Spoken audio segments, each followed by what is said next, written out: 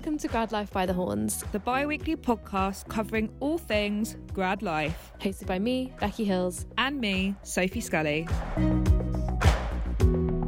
Hello and welcome back to Series 4 of Grad Life by the Horns. It's been a little while since we've been in your podcast feeds, but we're so excited to be back today with a brand new episode.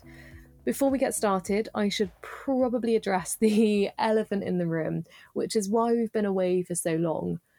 Soph and I started this podcast in September 2019, just 2 months after I graduated from uni and a year into grad life for Sophie. We were really in the throes of the graduate wasteland, trying to find our feet in new jobs, navigating new living situations, stressing about money, dating, relationships, and everything in between. However, the pandemic, as it has with so many people, hit our mental health hard, and with increased workloads and myriad personal struggles, this podcast had to take a backseat. Now we're moving into a world where our graduate experiences are almost products of a bygone age. Current students and graduates are entering the world that COVID has shaped, and we just can't relate on the same level to those that have graduated into a pandemic. It feels almost disingenuous and patronising to sit here as two white, middle-class women with stable jobs and a few years' work experience under our belts and wax lyrical about graduate life when those who've graduated afterwards are dealing with a pandemic on top of everything else that we went through. So, after much deliberation, we've decided to make this series of Grad Life by the Horns our last. We'll be chatting about this in more detail during our series finale, but we just wanted to let you know what's been going on. However, this doesn't mean that this series will be any less brilliant than those that have gone before, and we're thrilled to be kicking off our final series with two wonderful guests. For regular listeners, the name Akil Shah may ring a bell. Akil appeared in Series 2, and his episode remains one of our most popular to date. In this episode, however, he's joined by his business partner and former colleague at St James's Place, Raheem Mirza. Akil and Raheem founded men's skincare brand Ra in 2020, and it is quickly becoming a household name. Ra has been featured in GQ and encourages men to face the day by taking some time to nourish their skin and look after their mental health in the process. Alongside Ra, Raheem is a responsible investing graduate at St James's Place, and Akil is now a corporate finance executive at Arden Partners. In this episode, we discuss how graduates can begin investing, why Ra is as much about skincare as it is about men's mental health, and how Akil and Raheem have navigated becoming business owners during a pandemic. So, without further ado, let's get into the episode.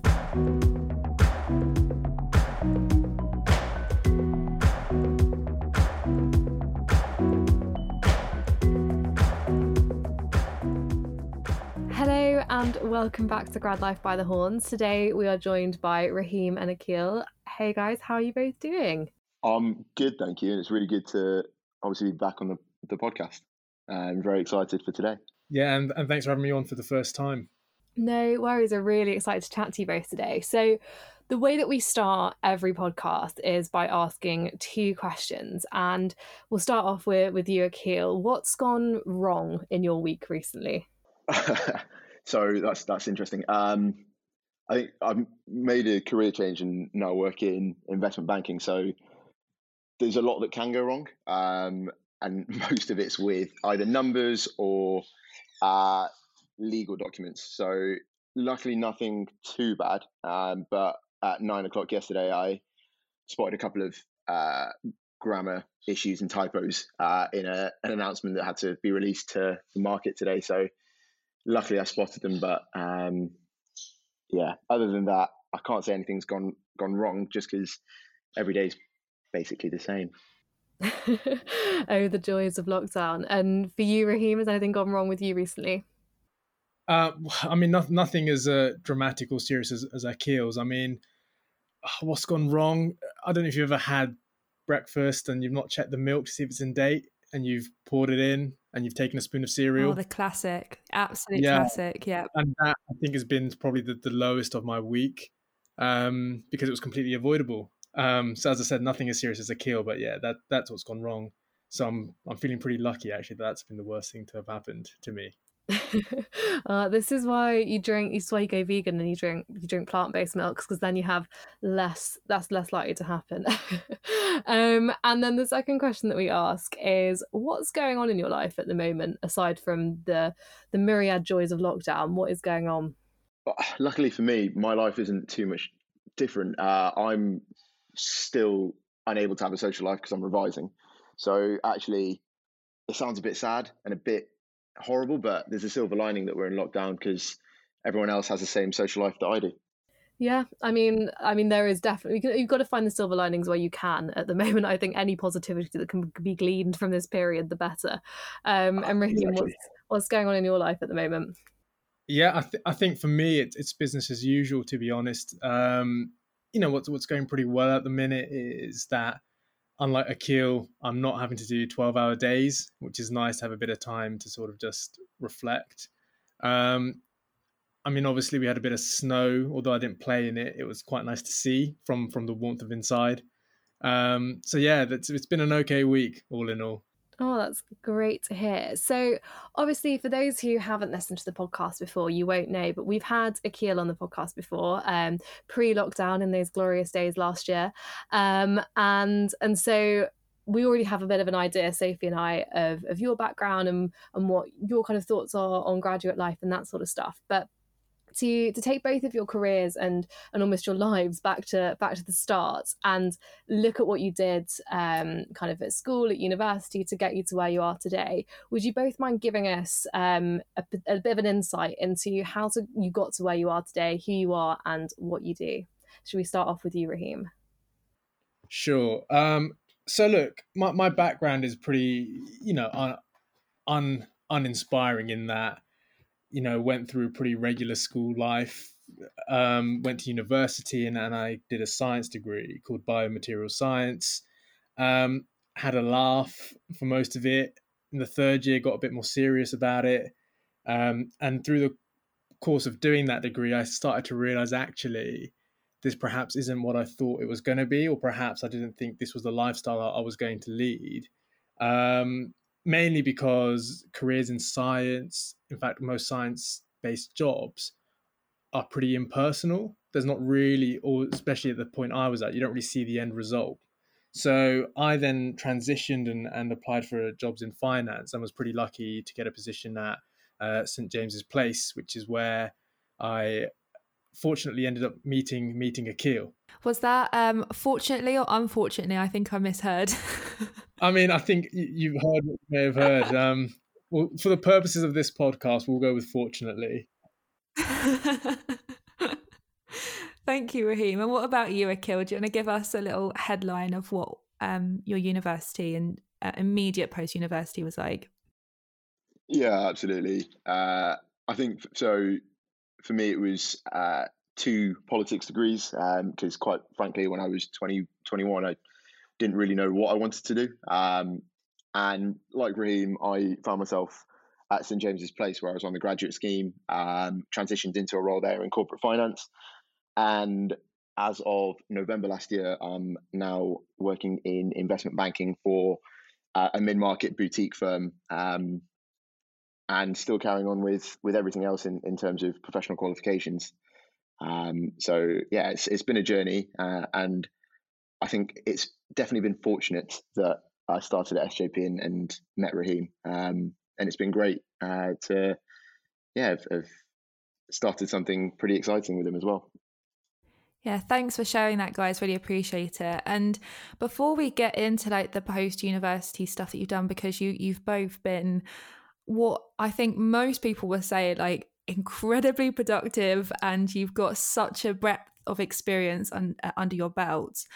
What would you say was like, if you could, what was your biggest takeaway from university?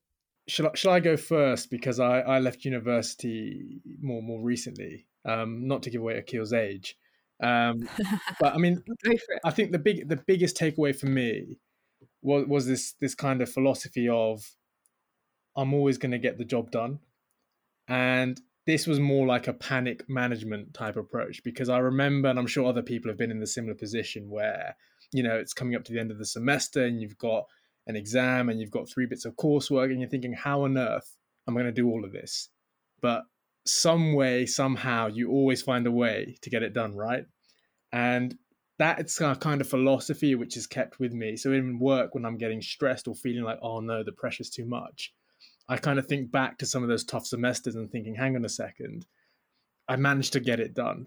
I never got to a position where I was like, actually, I'm just not going to do this bit of coursework or whatever. And at times, obviously, when you're young, you may not make the best decisions in terms of, oh, I've really got to do this coursework, but also it's sports night. But, you somehow find a way to balance both. So that's probably been my biggest takeaway from university itself. And I've tried to keep that going forward. But hopefully I'll make sort of better decisions and prioritize my time better now than I did back then. I think for me, slightly different. It's just go and do what you enjoy. And it's the best piece of advice I've ever received. Just because if you do what you enjoy, you naturally flourish and you do well. And I think far too often, particularly as a graduate, you're pushed into thinking that certain career types or certain jobs are better than others because of what they pay or where you're based. And actually, a lot of the time, you end up doing something that makes you miserable from Monday to Friday, and you can't wait to escape to a weekend. So for me, it's do what you enjoy, and I think that philosophy stuck with me very much till today. I think both these answers are great and offer such different perspectives on the post-uni experience. I mean, especially with the kind of always going to get the job done idea. I'd never thought of it like that, but I remember being kind of in our uni library and thinking to myself, oh God, my dissertation's due in a week's time and I'm way behind schedule. But in the back of my mind, I was like, well, you're going to get it done, so you might as well calm down. And it's good to hear it kind of vocalized in that way in a work environment as well, because I don't think many people ever think of it like that. And also kind of going and doing what you enjoy. I think that is the most important piece of advice anybody can have when it comes to picking your careers, because I think so often, especially, and we'll go on to talk about this with you both working in kind of the financial sector, is that you're often guided towards being like, I've got to go where the money is, and the kind of the passionate side of it always kind of falls behind, and that's where you end up doing your side hustles perhaps in later on in your careers. And on the subject of side hustles, you both obviously started off in finance and both still work in the financial sector, but you've also gone on to create a brand alongside what you're doing, which is Ra, which is a men's skincare brand. Would you mind telling us how the impetus for Ra came about and whether or not that was almost a result of going into careers that are so intense and kind of almost not academic, but focused on things that are traditional post-uni careers? Was it something that came from wanting to ignite that kind of creative passion in yourself post-uni? Yeah, I think, Becky, I mean, you've hit the nail on the head there in that, Akhil and I work in pretty straight-laced industries. And it was almost a point of trying to balance, what is something that we do every day that perhaps we don't give the attention to. And, I initially came up with this concept of actually making skincare more of a ritual, more of something to look forward to, and approached Akhil because obviously we were both close friends at the time, and saying, I think there's a gap here, because actually when it comes to men's skincare specifically, you don't really feel proud of the products you own. It's more a case of, well, I'll just get this £4 tube of whatever, stick some of it on and hope that my skin looks a little bit better. So that was, kind of the initial birth concept, if you like. But I think where we tried to solve a problem was more in that actually, when it comes to skincare, right, 9 out of 10 guys, if you ask them, would you rather have a spot or not have the spot? Most would say they'd rather not have the spot.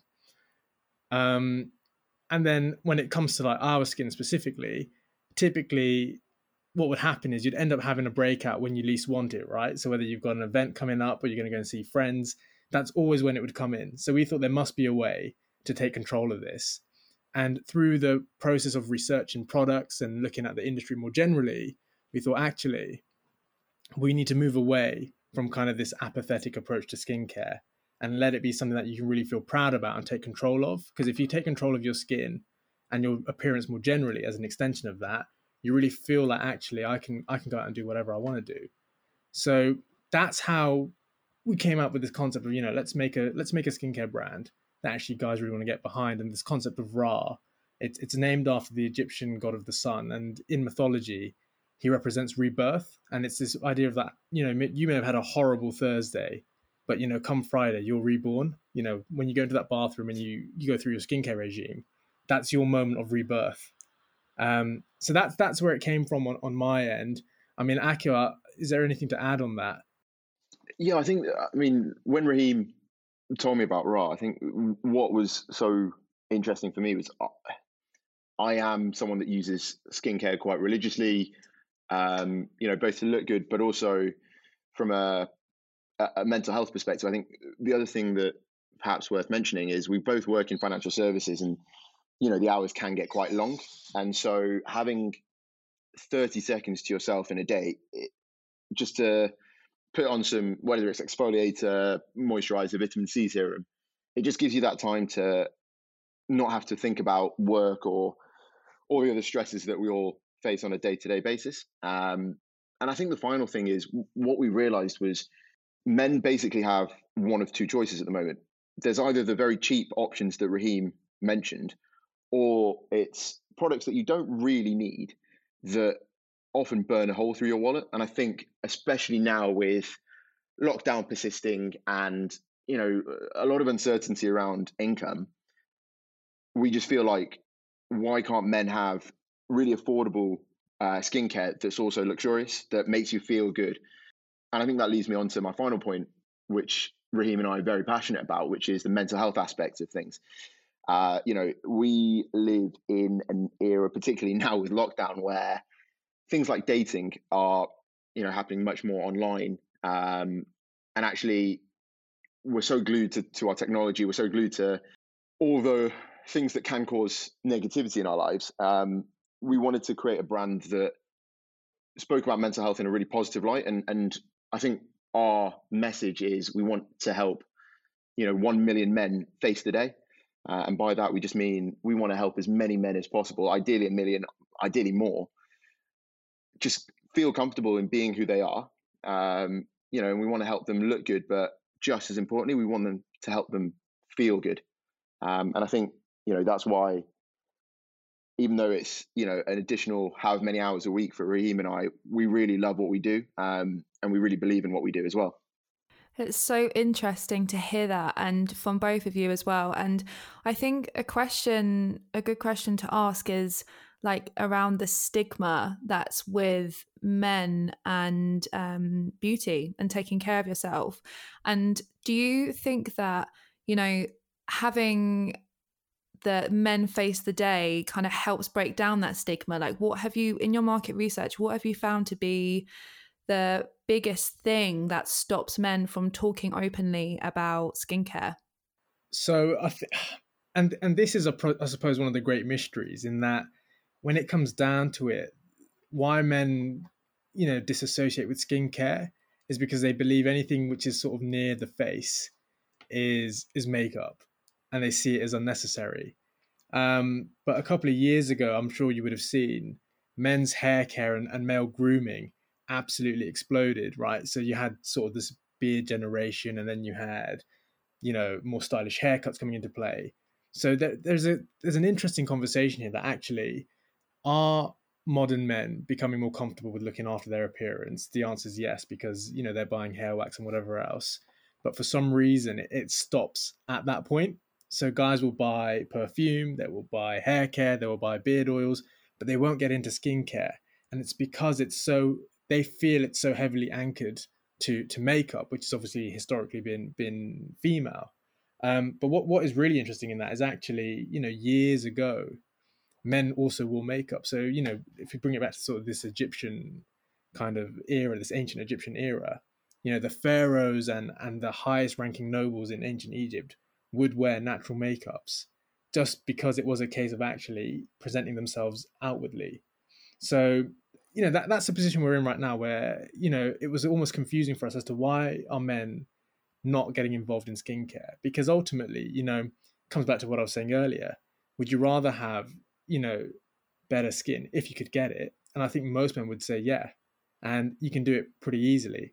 And Akil touched on this, there are products out there, and this idea of, skincare being really hard and really complicated, which is making people think there's so many choices out there, I'm just not going to do any of it at all. Out of the worry they're going to make the wrong choice.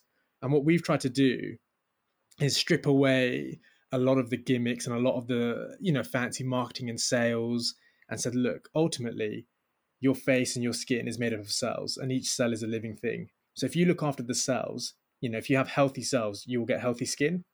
And that's been our focus. And we're trying to help spread that message, with not just our customers, but all of our followers on social media. So they better understand what is healthy skincare. And, one of the things which was really alarming to me was, when you get to 25, that's when the aging process really begins, and it's pretty unreversible. So careful, Raheem. Careful. Sorry, Careful. Akil has just, you've passed the 25 mark, right? So, Akil has probably more of a vested interest. I'm yet to approach it. But this is one of those things, the fine lines that you get from squinting or from smiling and from laughing. When you're young, they disappear, right? Your skin recovers. 25 and onwards, they begin to remain. They begin to become permanent. So actually, introducing skincare at this stage will really serve you well in the long run. And we're just trying to get men to understand that, it's one of these things. And as Akil was going to mention, I'm sure it's not about vanity. It's about this idea of, who's the person you want to be. And is something that we offer going to help you in part in becoming that person? Akil, I don't know if you want to add to that. Yeah, I think the only thing I'd add is, as a modern man, often we are stuck between a rock and a hard place. If we take care of our skin, then there's, a certain stigma attached to that. And if we don't take care of our skin, then, there's ridicule for that. And in an online, fundamentally, in a digital world that we're all living in, whether it's Instagram, TikTok, whatever social media platform you're using, unfortunately, people are cruel. And what we want to do is help men and people generally just, educate themselves in terms of what their skin actually needs. And that's where Raheem's background is incredibly brilliant, because everything that comes from Ra, whether it's on our social media or on our website, is actually backed by science, and it's backed by Raheem's, fundamentally Raheem's education and his knowledge. And so what we want to do is help educate everybody in terms of A, what your skin actually needs, but B, more importantly, as hard as it is, you shouldn't be defined or shouldn't let people define who you are. It's more a case of actually being comfortable in your own skin. And that's the message that we try to bring to, as Raheem said, our customers, but also to our social media followers.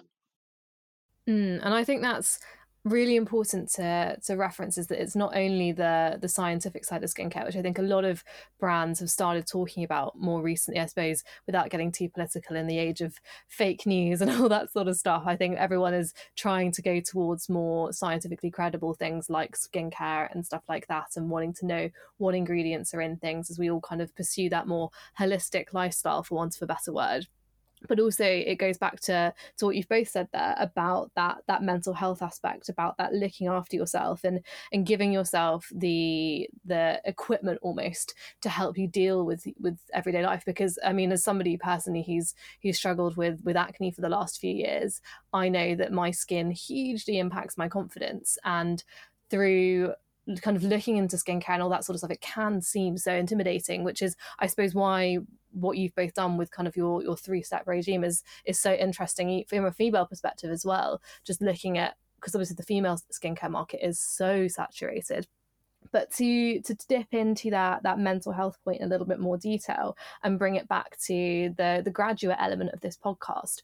Obviously, at the beginning of your career, you're blighted with a lot of kind of imposter syndrome and that nagging lack of self-confidence when you come to going giving client presentations or stepping up in front of meetings, or I suppose pre-lockdown going into meetings in real life and that sort of thing. And as women, we have almost like an armor in that we can put makeup on and we can conceal it, and we can go into it thinking that we've got almost this second skin on. But as men, obviously with the joys of toxic masculinity, you haven't necessarily got that. Was that something that also played into it, and wanting to kind of give yourselves that extra bit of confidence in the workplace as well?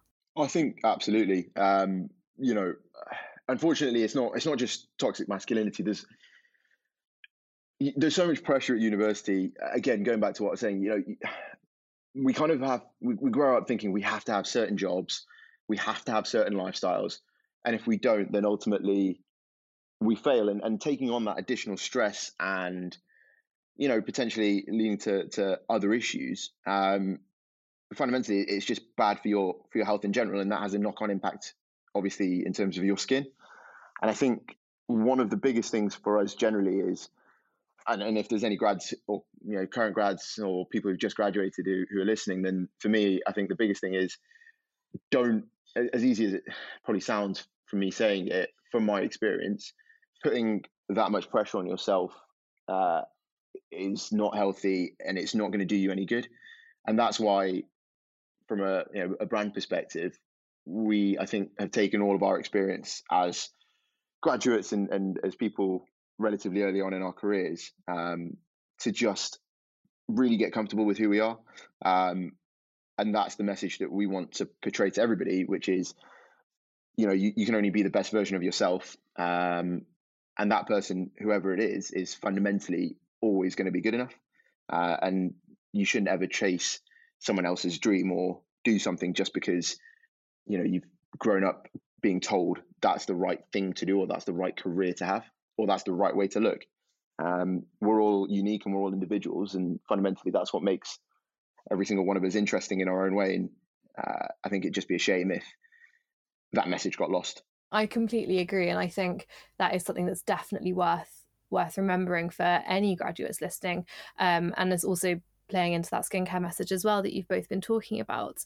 And so when it comes to balancing Ra alongside both of your jobs, how have you found that? Especially like you launched this brand kind of early last year, if I'm right in saying, and we went into lockdown and it's been a completely mad time for everybody. So let alone to be managing one job, but to be managing a second one in an industry that is a little bit more fragile at the moment. How have you found the process of juggling two things, especially during a pandemic? I mean, I think it would be, I think I'd be lying to say it's been easy. Obviously, at the start of this journey, you're kind of fueled by excitement and the potential, and you go at 100 miles per hour straight away off the blocks. And then you start to realize, oh, hang on a second, there's this form to fill out and we have to comply with this regulation. And you start to, there are times when you think, oh, I wish I never started this. But it comes back to what Akil said, in that, we have a purpose that we're really trying to fulfill, in that, we want to help this 1 million men face the day. And it's, that's our motivator, in that, we go up against that. Every day we're thinking, right, what are we going to do to make sure we reach out to another man, or make sure our message is spread a little bit wider? Balancing work life and a side gig is always going to be tough. Because you sometimes have to make decisions, right? Can you agree to do certain hours for work versus, for example, what we're doing tonight with this podcast, there was a 6 o'clock meeting at work and I had to say, look, I've got other plans. And I think what you'll find is actually most employers, when you come out of university, are respectful of that. What you really have to end up sacrificing is actually sort of Netflix and, some of the small luxuries, if you like. I remember, before starting Ra, I was up to date with most series on Netflix. Somebody asked me, have you seen Breaking Bad? Have you seen Prison Break? I'm like, yeah, seen it. Now I have no idea, what's trending, what's not. So you give up, those kind of things. But I think if you're doing, as we said, if you're doing something that you believe in passionately, you really want it to succeed, you don't mind putting the time in. But there is definitely a trade-off. It's just a case of balancing what it is that you do trade off. And in some ways, actually, it's a nice escape from the 9 to 5. I mean, if Akil and I were to do a side hustle in finance, for example, I think we'd probably be having a very different conversation, because actually it would be kind of, doubling up on the stress, doubling up on all of the, immersing ourselves in that industry. But because we're doing something which is so distant, so remote from finance, it splits it off quite nicely. There are some really interesting points there, Raheem, and we're also very, very honoured that you said no to something to come here. Thank you so much. And I think what was really interesting there was when you said about a trade-off. And I think a lot of people think that if they have something new that emerges in their life and they're working on something new, then they've got to completely say no to something else which is important. But I think this is why mindfulness is picking up in trends and journaling and stuff, is because you don't actually often realize and take note of the kind of stuff you're doing every day. Like, for example, I will have my lunch break and I'll get sucked into the US office or something, and then like an hour and a half goes by and I'm like, well, Soph, you really didn't need to do that. So that's a really interesting point. And I think just to draw everything together, you guys have provided, not the end of the podcast, don't worry, just to this point, you guys have brought together like so many like golden threads about the business and stuff. And just in like a general view of beginning a business, and to any graduates or young people that are hoping to start a business, could you kind of structure your thoughts or your advice into like 3 key points of like where to start? Like, what do you have to do right from the very beginning to set you off on a right foot? I think that the most important one, and I think it's one that Raheem and I are very appreciative of, is if you're going to go into do something new, do it with someone you trust, has your back. And I think to round this first point off, it's someone who gives a really complementary skill set. And Raheem mentioned it at the start, and we have two very different sets of strengths, which when you combine them together work really well. I think the second thing for me is, particularly during a lockdown, it's really important to have something that you're genuinely passionate about and that you fully believe in. And that's why, for me, even though Raheem and I have to put in, a lot of hours on a weekend or on weeknights when we're not working late, it doesn't feel like a job. It's something we love doing. And I think the biggest thing for us is we are creating solutions to problems that we face. So, the products we create and the work that we're doing is all done because of either experiences that we've had or obstacles or challenges that we face, whether it's with skincare or our own mental health. And I think the final thing that I would say is always go in fully eyes open. I think way too often we get very excited about certain ideas or the prospect of doing something, and we don't necessarily think about everything that's needed. So I think my final tidbit would be, don't rush into it. Make sure that you're fully aware of everything that you're going into. You're fully aware of the time commitment, and you're fully aware of simple things that we often overlook, like what the costs are going to be initially. Can you afford to take the risk in at this point in your life, or actually are you better off waiting a year, saving some money up, and making sure that if, God forbid, something like COVID ever happens again, starting a business isn't going to be to your financial detriment, and it's not going to be to your detriment from a mental health perspective. Everything Akhil said is absolutely correct. For me, it's the first thing is understand why you're doing it. Are you starting the business because you want to make a living off of it, or are you starting it for something more than that? Because business can be obviously a great way to generate income, but also it's a great way to leave a legacy, to have an impact, to influence others. So understand why you're starting your business is the first thing. I think the second thing is scope out how feasible it is, and it touches into what Akhil was saying around sort of the budget, but also know who your customer is. Ideally create a product or a brand or a service that you would be your own customer for, because then it makes it a lot easier. And I think my third point is Akhil's first point, right? Make sure you have the right support around you, because starting a business, you always underestimate how hard it's going to be. Nearly, I'd say, 9 out of 10 times, people always underestimate how hard it's going to be. And I think finding somebody who's got, skills that complement yours, but also someone you can be, radically honest with and know that you're not going to fall out if you disagree. In fact, somebody who you can disagree with and not fall out. That I think is a massive key when starting a business. So, if you can get those 3 ingredients, you'll be on to a winner, I think. We've actually in the past had a lot of people ask for, if I want to start a business, like, where do I start? Like, where do I begin? Because it seems like such an unattainable thing when it's not on paper and you haven't actually spoken and got out there. So I really appreciate that. And I think just thinking about Ra in particular for you guys, like, obviously success in inverted commas is a little bit of an odd one, because you don't want to over define what you deem as success. But if you guys were to think like further into the future, what does success look like for you, like in regards to Ra and the business? Yeah, so I think, success for me would really be about, hitting that 1 million men target, helping 1 million men face the day. That for me is really what drives us. When we set out our milestones and we set our targets, this comes back to my point around, when you set up the business, know your why. Profit and revenue comes second to that. We want to make sure we want to spread the message out and become almost a household name. It's about, becoming significant in people's lives to say, actually, I want to look after my skin. What are my options? And realizing, well, I can buy, something off the shelf from Boots, or I can get this, or actually I can get Ra. And I know that Ra is really good because, they only put honest, vegan, natural ingredients in the products. They're here for our good. It's not a case of they're just trying to make money off of us.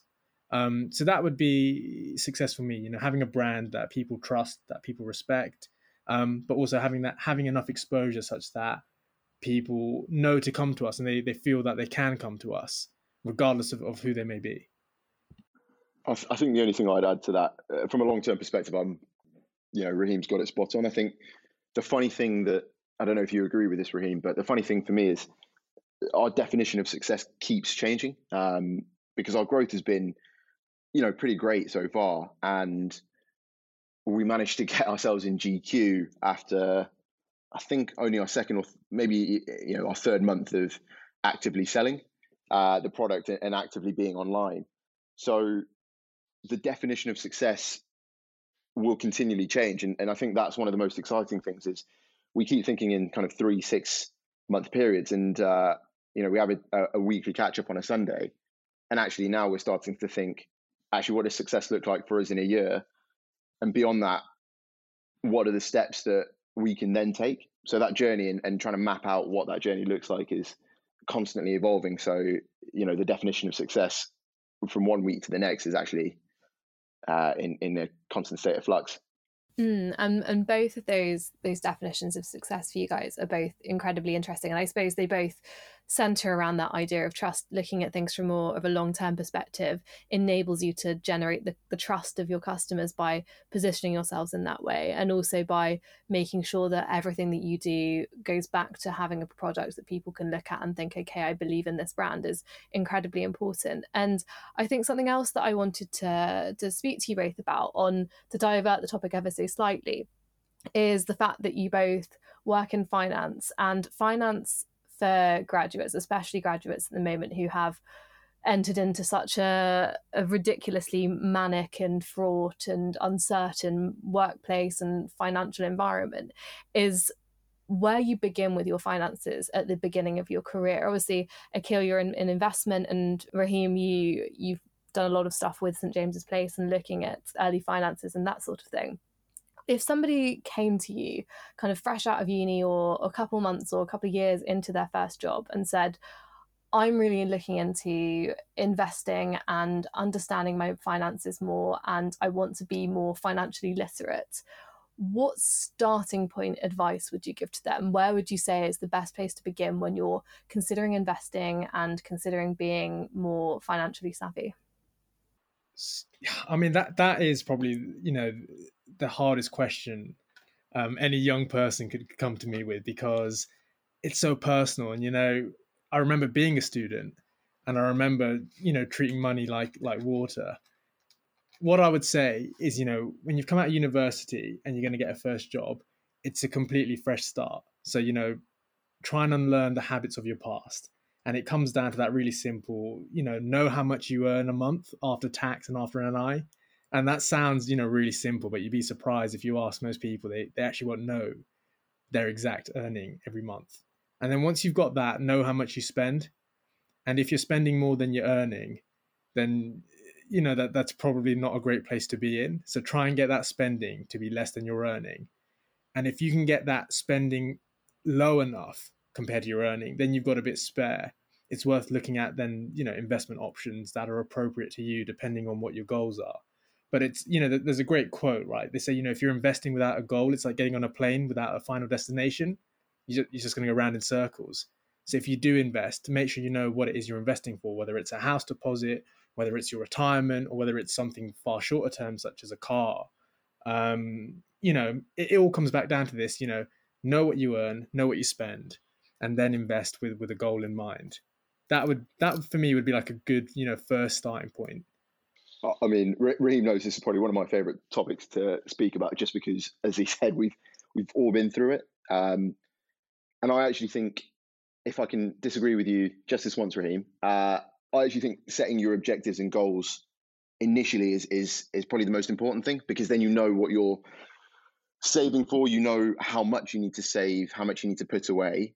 And if you're not comfortable with investing, then there are plenty of options out there that, you don't have to make those decisions. So you can invest in what are called passive funds, and you can do that through, with your bank. So I can do it through Santander, for example, or you can do it through companies like Vanguard, Hargreaves Lansdown, AJ Bell. So there's lots of options out there. But I think, as Raheem said, if you get on a plane without knowing your final destination, that's when things can often go wrong.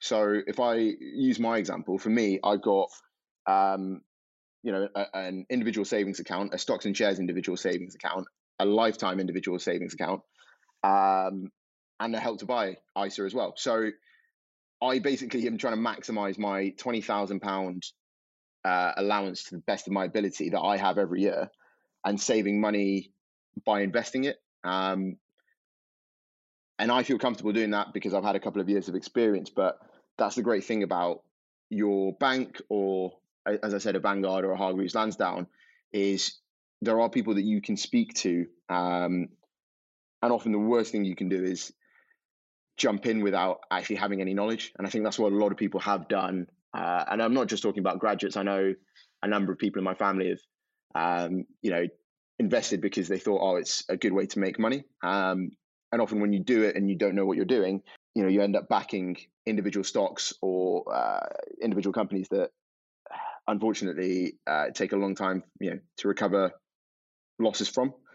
So look, I think, to summarize, the most important things for me from a graduate perspective, when you have your first job, are, I think there's three things. One, define what your objectives are. So for me, it's, in the next few years, it's save enough money for a decent deposit on a house in London.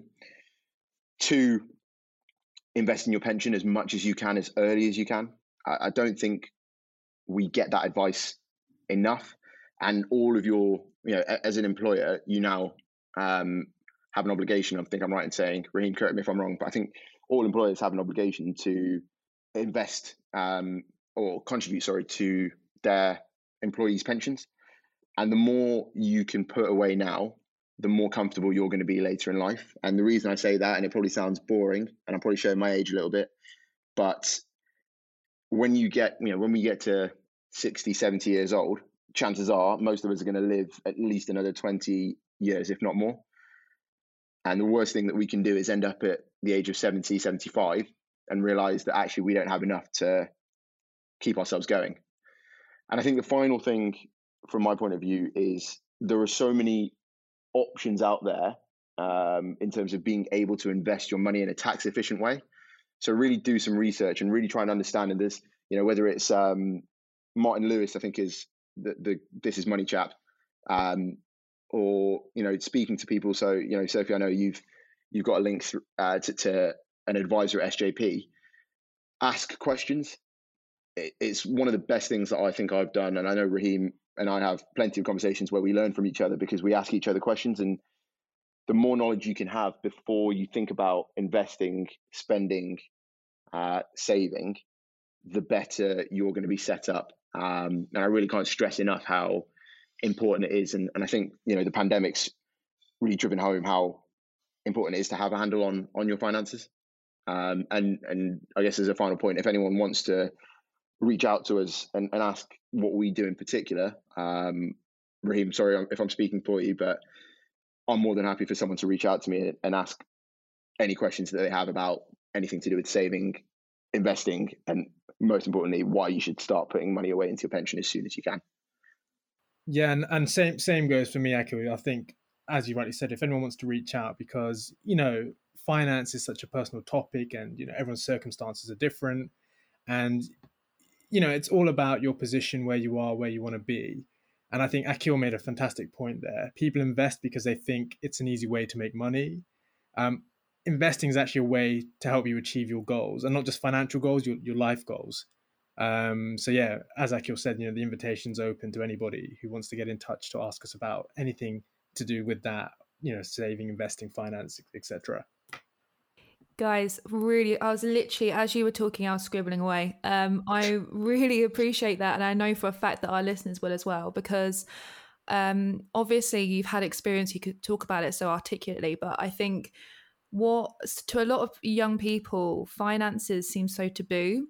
And I think this might sound a little bit of a broad question, and forgive me if you need some time to think about it, but like just a little anecdote, like I've recently become self-employed, and I was like, I have no idea how VAT works, I have no idea how pension schemes work, I have no idea at all. And like you said, Akil, like you just need to reach out and talk to someone, and I managed to get myself an accountant at like minimum amount of money that just said that she'll help me out every year. And that doesn't make me feel like I'm 50. It just makes me feel like I'm on the pulse and I'm actually like doing what I need to do.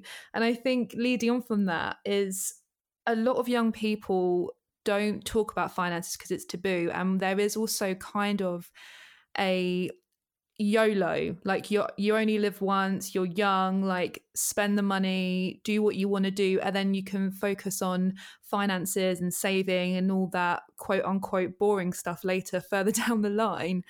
And have you guys got like any like tips on how you can find that sweet spot behind like being good with your money and saving and putting it where it needs to be future proof, and just living in the moment and spending and doing what you want to do? Biggest point is you've just got to be disciplined.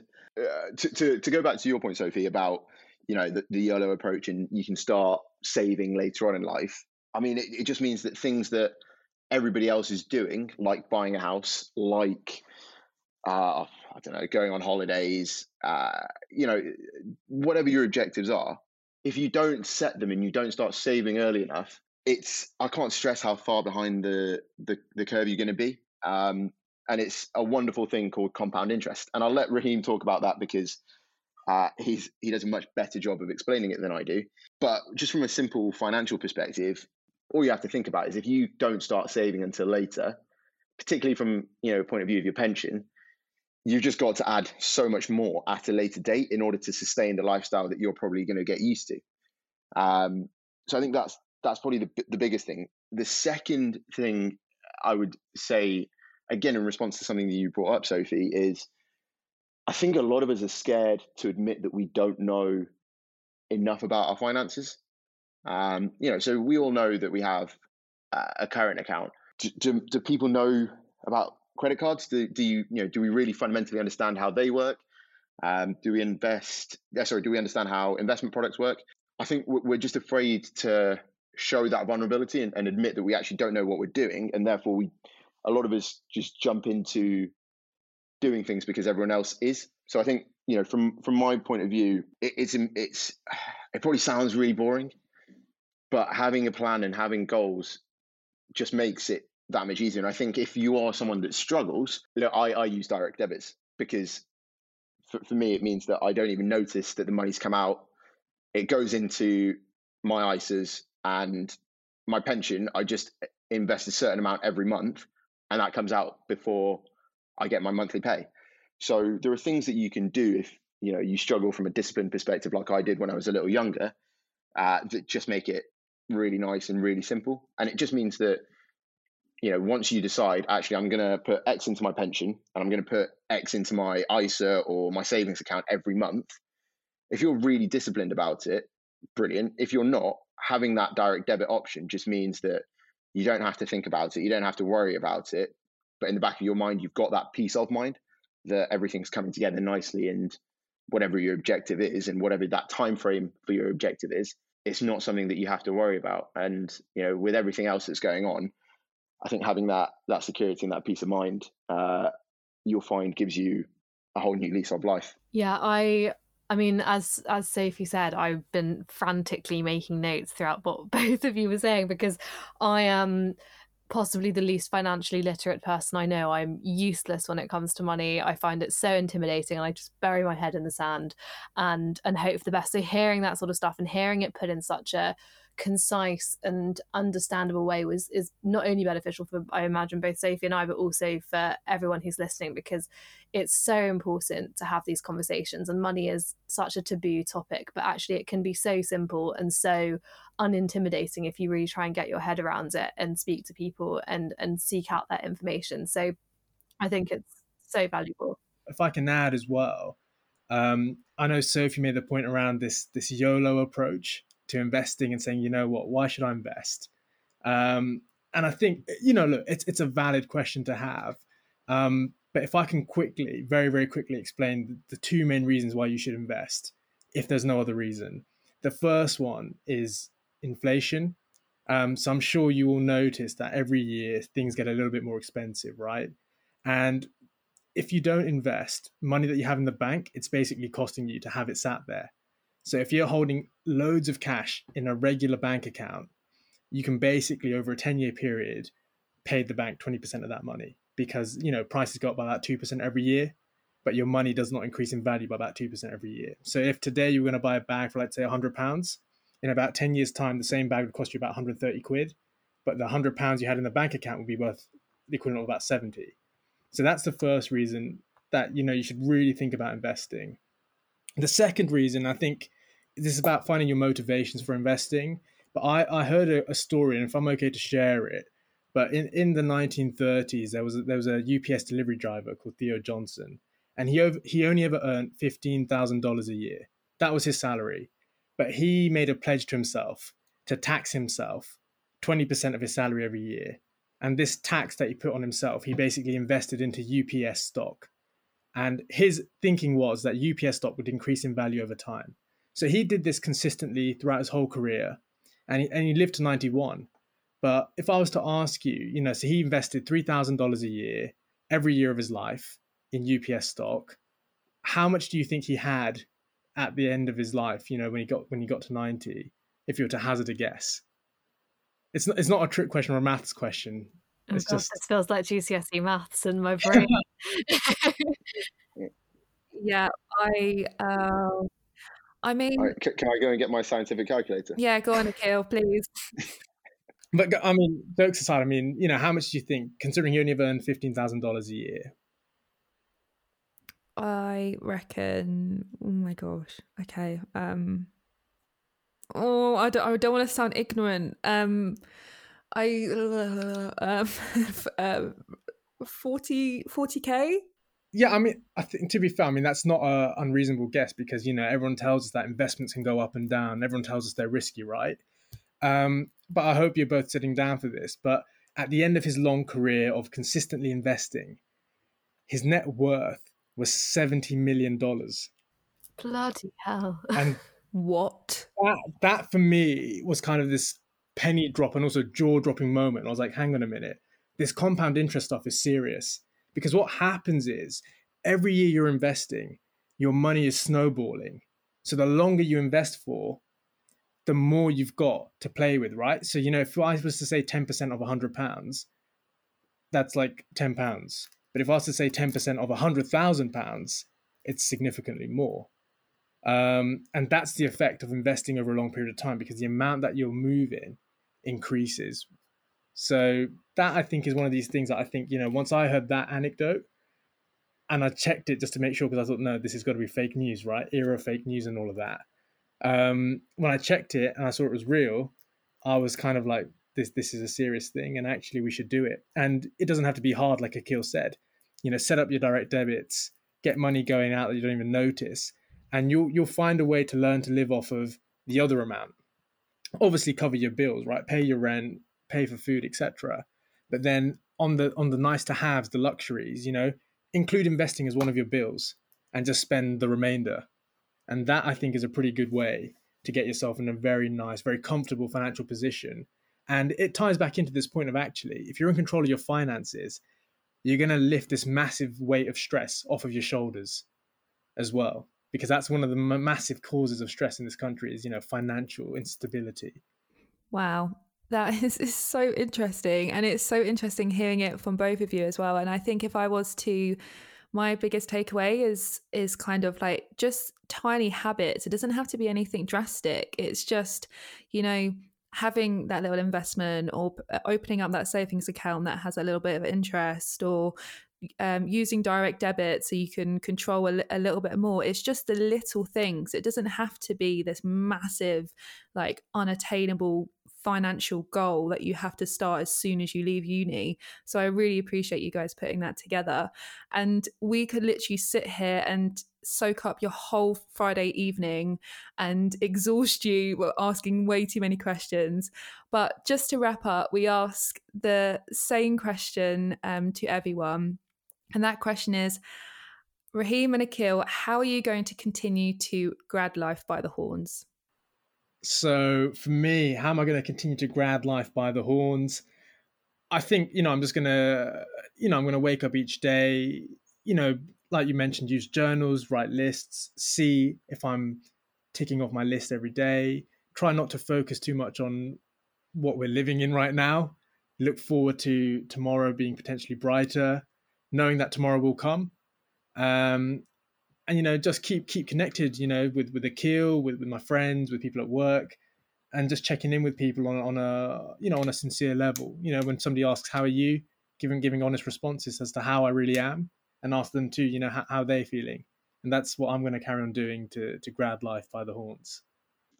I think for me, it's just finding the positives in every day. As Raheem said, yes, it's a bit of a weird time, but I think the big message from my side is no one is alone. And if anyone is alone, then again, feel free to reach out to us. We're more than happy to have conversations with anybody about anything. And in terms of continuing to grad life by the horns, I just continue to enjoy what I do and enjoy who I do it with. Amazing. Thanks so much, guys. And head to Ra Skincare, guys. We'll put all of the information in the show notes and on our social medias, obviously. Thank you so much for joining us, guys. Thank you for having us.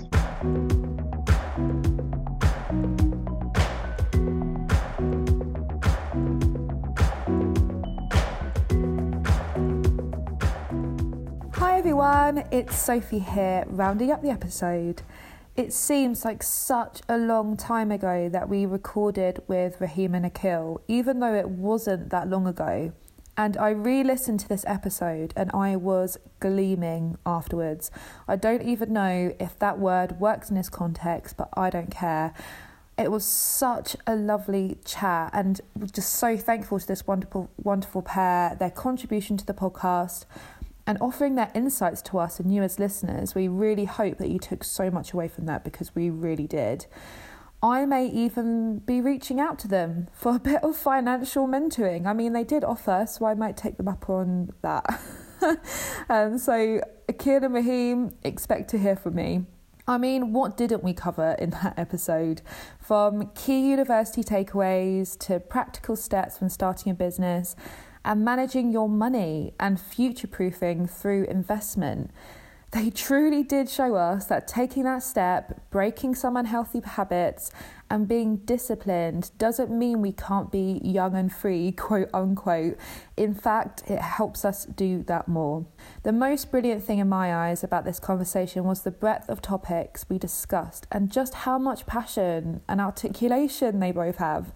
A key learning for me was about the nuances and parallels that sit behind men's skincare and men's mental health. Their brand, Ra, which we mentioned so beautifully, has the vision to help 1 million men face the day. We highly recommend that you head to their website, ra-skincare.com, check out their naturally powerful and vegan products, stay up to date with their offers and discounts, and just support a business that is built on rebirth and in general so much love and care, as you heard from both of them in the episode. A golden thread from this is knowing your why.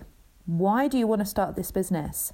Why do you want to invest and why do you want to save money? Knowing your purpose drives your passion, it gives you more discipline, and it helps you sustain your well-being as well. What a wonderful conversation. Thank you so much, Akhil and Raheem, for joining us, and we hope you enjoyed. As Becky mentioned earlier, we are sad and yet joyous to be entering into our big summer blowout. Sorry, excuse the Frozen reference there. Our big summer blowout season and beginning to wind down the Grad Life by the Horns podcast. Without getting too much into it, as I'm sure we'll have our opportunities, you know that Becky and I love a good chat, we cannot thank our listeners and supporters enough, and our guests for being so grand to us on this entire journey. One thing we can be sure of, though, is this last year has taught us all that life is unpredictable, to say the least, constantly evolving, and our mindset and health can sometimes be swept away with that. That's okay, that's normal, that's human. The important thing is looking out for each other, ourselves, and being proactive rather than reactive in that situation. We've got this, grads, all will be okay in the end. And that's the end of my TED Talk, and that's the end of the episode. We'll be back in 2 weeks with another episode to enjoy, with a wonderful guest to soak some knowledge from. In the meantime, please do share, offer any feedback, get in touch with the boys, and follow us on Instagram at Grad Life by the Horns. Lots of love, take care, and we'll see you very soon.